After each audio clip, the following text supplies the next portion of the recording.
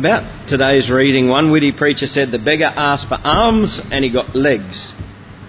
Now, as I said to the kids before, alms is a mercy gift. The beggar would ask for alms, a gift of money or food, simply so he could survive. There was no disability pension in those days, so if one was unable to work, one had to beg. That was the only way that you could survive. And the best place for begging was at the temple, so every day his mates would carry him to the temple and sit him down at this one particular gate, and there he would ask to receive a mercy gift, alms. But from Peter and John he got far, far more than what he ever could have imagined. Look at us, they said.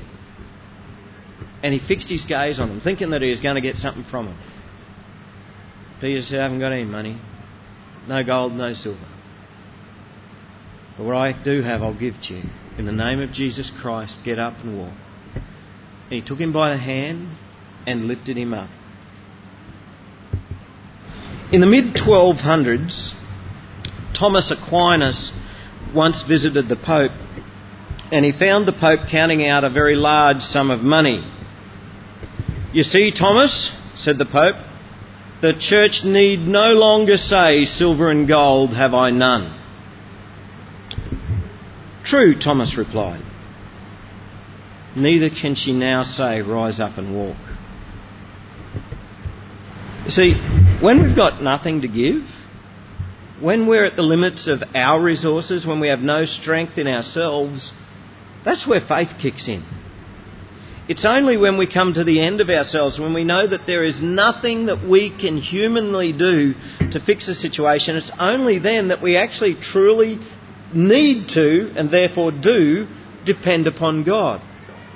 And when we begin to rely on God, that's when God does the most amazing things. And this is probably one of the most important lessons that we need to learn. The greatest gift, the greatest help that we can give anyone is not what we can do. Now, sometimes when somebody needs help, we go, well, there's nothing that I can really do about that. Well, that's exactly the point. The greatest gift, the greatest help that we can give anyone is not what we can do, it's what God can do. And so we can point them towards God. Now, the reason that today's reading is quite a bit longer than most Bible readings we have that I preach on is because I wanted to hold the one theme all together. And the theme that runs right through this passage is the name of Jesus.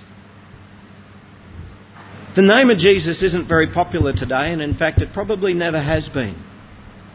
The name of Jesus is an offence to many.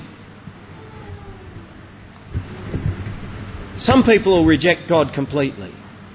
A lot of people are willing to actually talk about God. But you bring the name of Jesus into the conversation, you see what kind of reaction you get. Far, far fewer people are willing to talk about Jesus than what they are to talk about God. In fact, in a US presidential debate, George W. Bush was one day asked to identify the thinker who had had the greatest effect on his life. And he named Jesus Christ. Because as he put it, he has changed my heart. Well, the uproar was fast and furious. You'd think that he would have said, Osama bin Laden, or Adolf Hitler, or Stalin. The New York Times found a bishop, of all people, to denounce Bush's choice. A super lawyer went on television to complain that Bush's answer was totally out of line. And the chorus of critics all sang from the same hymn book. Bush had spoken the forbidden name in American politics. Until I read that illustration, I hadn't really thought about that, because all the time you see the pollies in America talking about God, and they always bring God into it somehow. And we sort of think, wow, if only our pollies would do that. But then I thought about it. When's the last time you've seen the US politicians use the name of Jesus? And I can't remember. But why is the name of Jesus such an offence? Well, I'll give you two reasons. There's probably more, but two of them. Firstly, because the name of Jesus is unique. And secondly, because the name of Jesus demands a response. And we're going to find this coming out in the reading shortly, but there's a lot more for us to learn about the name of Jesus other than why it's an offence. For instance, why do we cling to the name of Jesus? Why is the name of Jesus so good? So firstly, the name of Jesus is powerful. In 2014, does anyone know what the most popular name given to a baby boy was? My family aren't allowed to answer because we talked about it yesterday. Anyone know the most popular name for a baby boy in 2014 in Australia? Sorry? John. No, sorry, John. That's old hat. It was Oliver. Oliver was the most popular baby boy's name. And I wasn't at all surprised about that. But I was surprised at number 2. Does anyone want to guess what number 2 was? Noah. Noah. And I thought, it'd only be the Christian people naming their kids Noah, but apparently no, it's a popular name at the moment. Second most popular boy's name in Australia. The most popular name for a girl is Ava. That's an easy one to spell, A-V-A. That'd be good, learning to spell your name. My parents, they didn't stand against the flow of popularity because in 1969, the most popular name for a baby boy was Michael. And I think the most popular second name for a boy called Michael was John. Yep, everybody was Michael John back then, except for those who aren't important. But so we have common names, but what's so special about the name of Jesus? Today, very few people would ever dare to call their child Jesus. But did you know that when Jesus was a baby boy, Jesus was one of the most popular names that was given to a Jewish boy at that time? And if you walked down the street, you wouldn't be at all surprised if by the time you got to the end of the block, you'd run into 4 or 5 young lads by the name of Jesus. It was a very common name. And in fact, in the New Testament, we find 2 other Jesuses are recorded right there in the New Testament. Jesus Justus and Jesus Barabbas. But Jesus Christ is a name set apart. Christ isn't Jesus' surname, by the way, it's a title. Back then you used to I don't think they had surnames, they sort of designated either son of or where they came from. So that's why it's Jesus of Nazareth. Because that was, even though he was born in Bethlehem, we know that his hometown was Nazareth. And it is in this name of this Jesus, Jesus Christ of Nazareth, this Jesus, this name is powerful. And so it was God who healed the lame man, but it was done in the name of somebody. It was done in the name of Jesus. When the religious leaders arrested Peter and John, by the way, Peter and John, they got hauled into this little court setting, right? And this was basically the same court, the same blokes who Jesus stood before when he was on trial. The elders, the scribes, Annas, Caiaphas. These are the same ones who put Jesus on trial only a matter of weeks earlier. And when they questioned Peter and John, they wanted to know by what power or by what name did you do this? And while it was God who healed the man, it was done in the name of Jesus Christ of Nazareth. It was done in the name of the risen crucified one. It was done in the name of the one that these blokes had pronounced guilty only a short time earlier and had him crucified. The name of Jesus is powerful. And we find throughout the Bible, sickness is healed in the name of Jesus. The blind are made to see in the name of Jesus. The crippled are made to walk. The sinner repents at the name of Jesus. Demons are exorcised in the name of Jesus. The dead are raised in the name of Jesus. The name of Jesus is powerful. Secondly, the name of Jesus is unique. There is no other name by which we can be saved. The name of Buddha will not save you. The name of Muhammad will not save you. The name of Ashtaroth or Sophia or Krishna or Plato or Darwin or Dawkins or Confucius or Dalai Lama or Brahman or Joseph Smith or the Rainbow Serpent, none of these names can or will save you. The name of Jesus Christ stands alone. He is unique. Peter said, "There is salvation in no one else, for there is no other name under heaven given among men by which we must be saved." We are saved through faith in one name and one name only, the Lord Jesus Christ. And that's why later today when we go down the river for baptism, Scott is going to be baptised into the name of Jesus Christ. We're not baptising him into anything else. We're baptising him into Jesus Christ. The name of Jesus is unique. And many people take offence at that. And that's why we find in this reading the religious leaders are taking offence at the name of Jesus. Because they had already rejected him.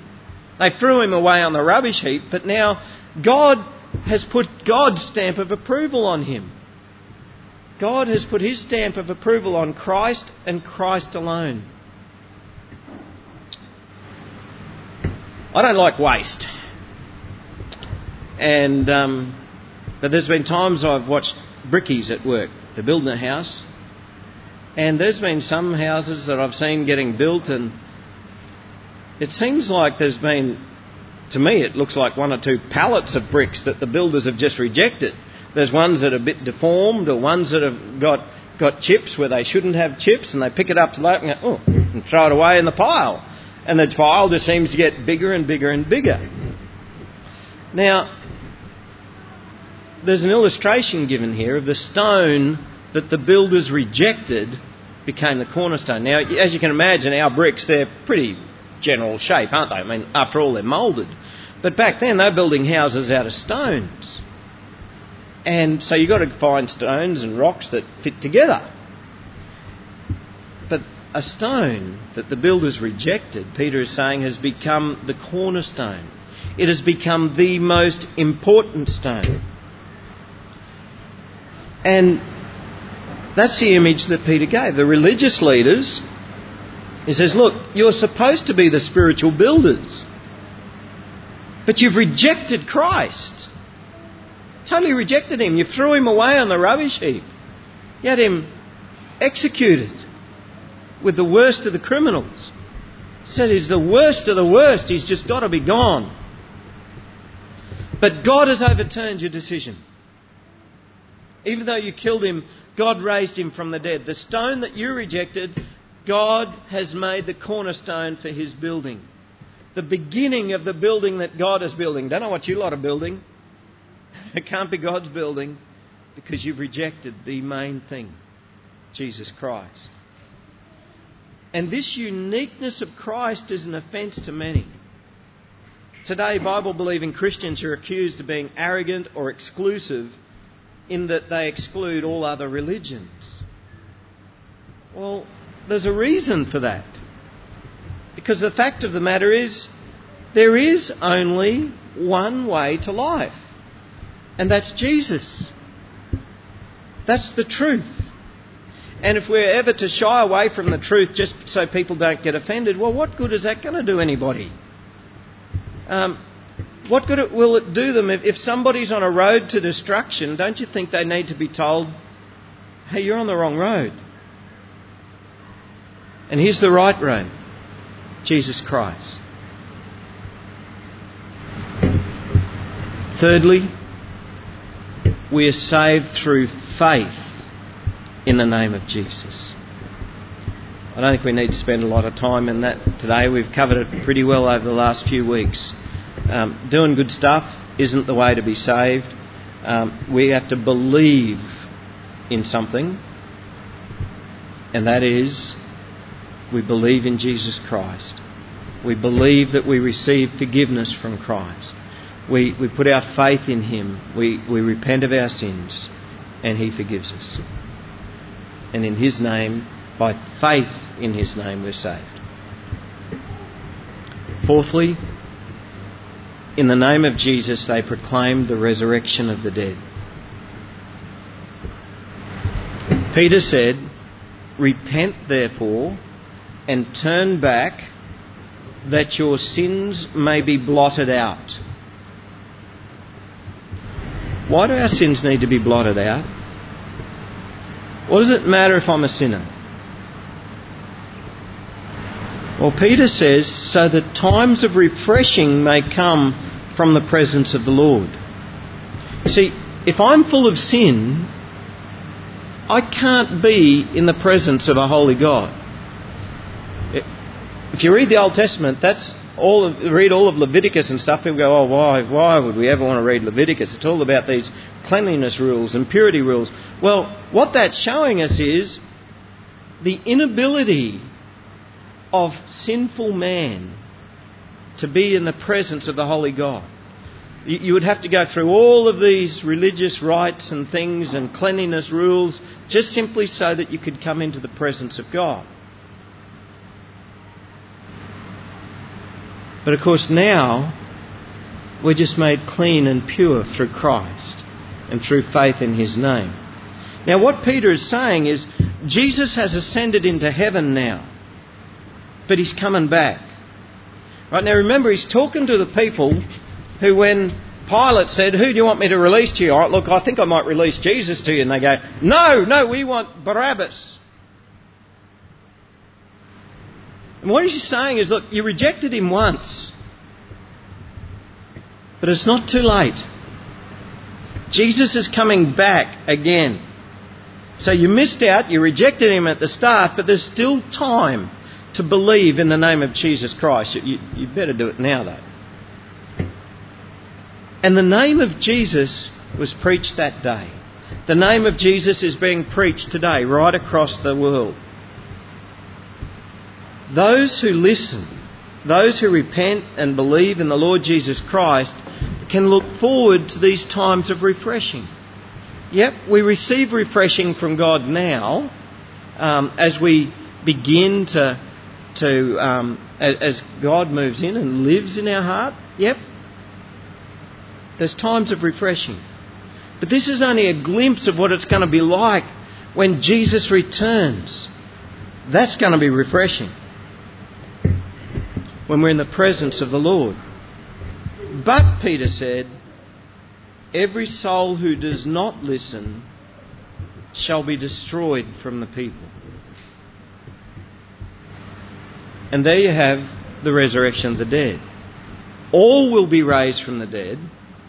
Those who believe in the name of Jesus will be raised to life, to enjoy the times of these refreshing times. We understand refreshing times at the moment, don't we? We've just come through some horrible, stinking hot days, and then all of a sudden we've had a few pretty nice days. Yeah? Did anyone feel refreshed over the last few days? I know I did.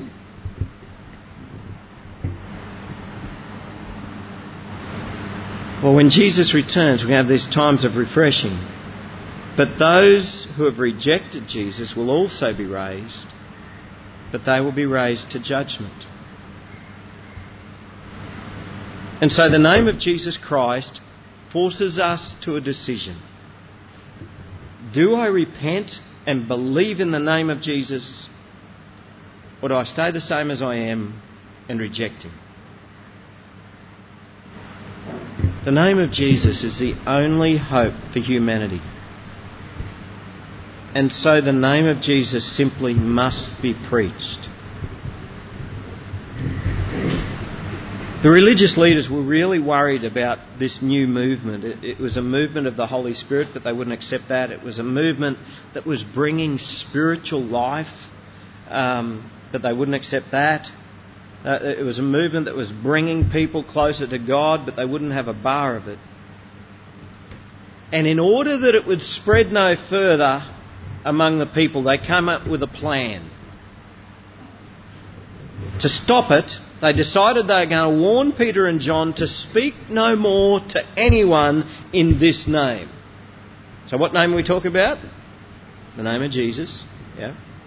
So they called them and charged them not to speak or teach at all in the name of Jesus.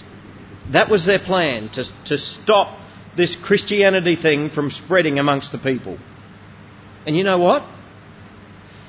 It was a good plan. They were right on the money.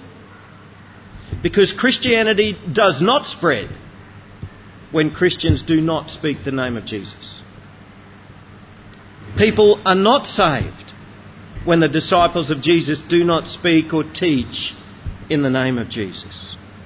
People do not find life in Christ. The lost are not found. The weary are not given strength. The hopeless are not given hope when the disciples of Jesus failed to speak and teach in the name of Jesus. They knew what they were doing. All we got to do is stop these guys from talking about Jesus and it'll all come to a stop.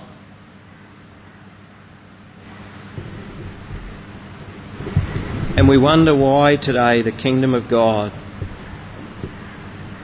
sometimes seems to be growing so slowly. Or we wonder maybe it's not growing at all. In some places we may feel that it's shrinking. And the words of these religious leaders just echo in my head. In order that it may spread no further among the people, do not speak or teach at all in the name of Jesus. That's all they had to do, was stop them from doing that. But Peter and John said to them, well, what do you reckon we're going to do? And you're going to have to decide for yourself. Do we do what you say? Or do we do what God says? As for us, but we cannot but do this. We have to do this. God, what we've seen and heard, we've just got to keep sharing. We know this. And so they let them go after threatening them some more. And when they got back to the other disciples, they told them what had happened. So what do you think they did?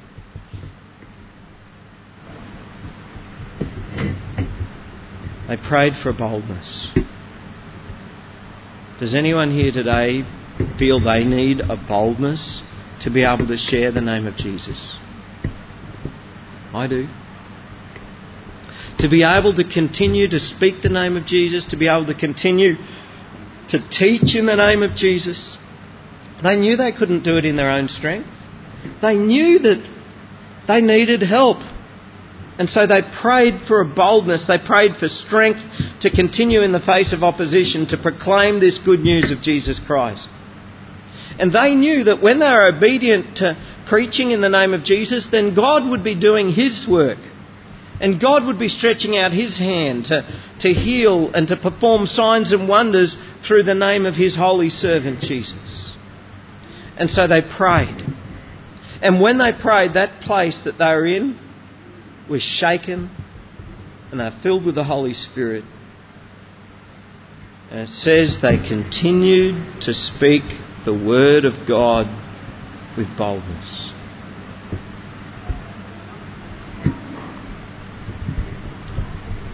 Do you believe in the name of Jesus? Two of you sort of half-heartedly do. Do you believe in the name of Jesus? I do. Do I hear a yes? Yes. Believe in the name of Jesus. Will you speak in the name of Jesus? Will you speak to the lost? Will you teach in the name of Jesus? This is our call. And for this we need the help of God.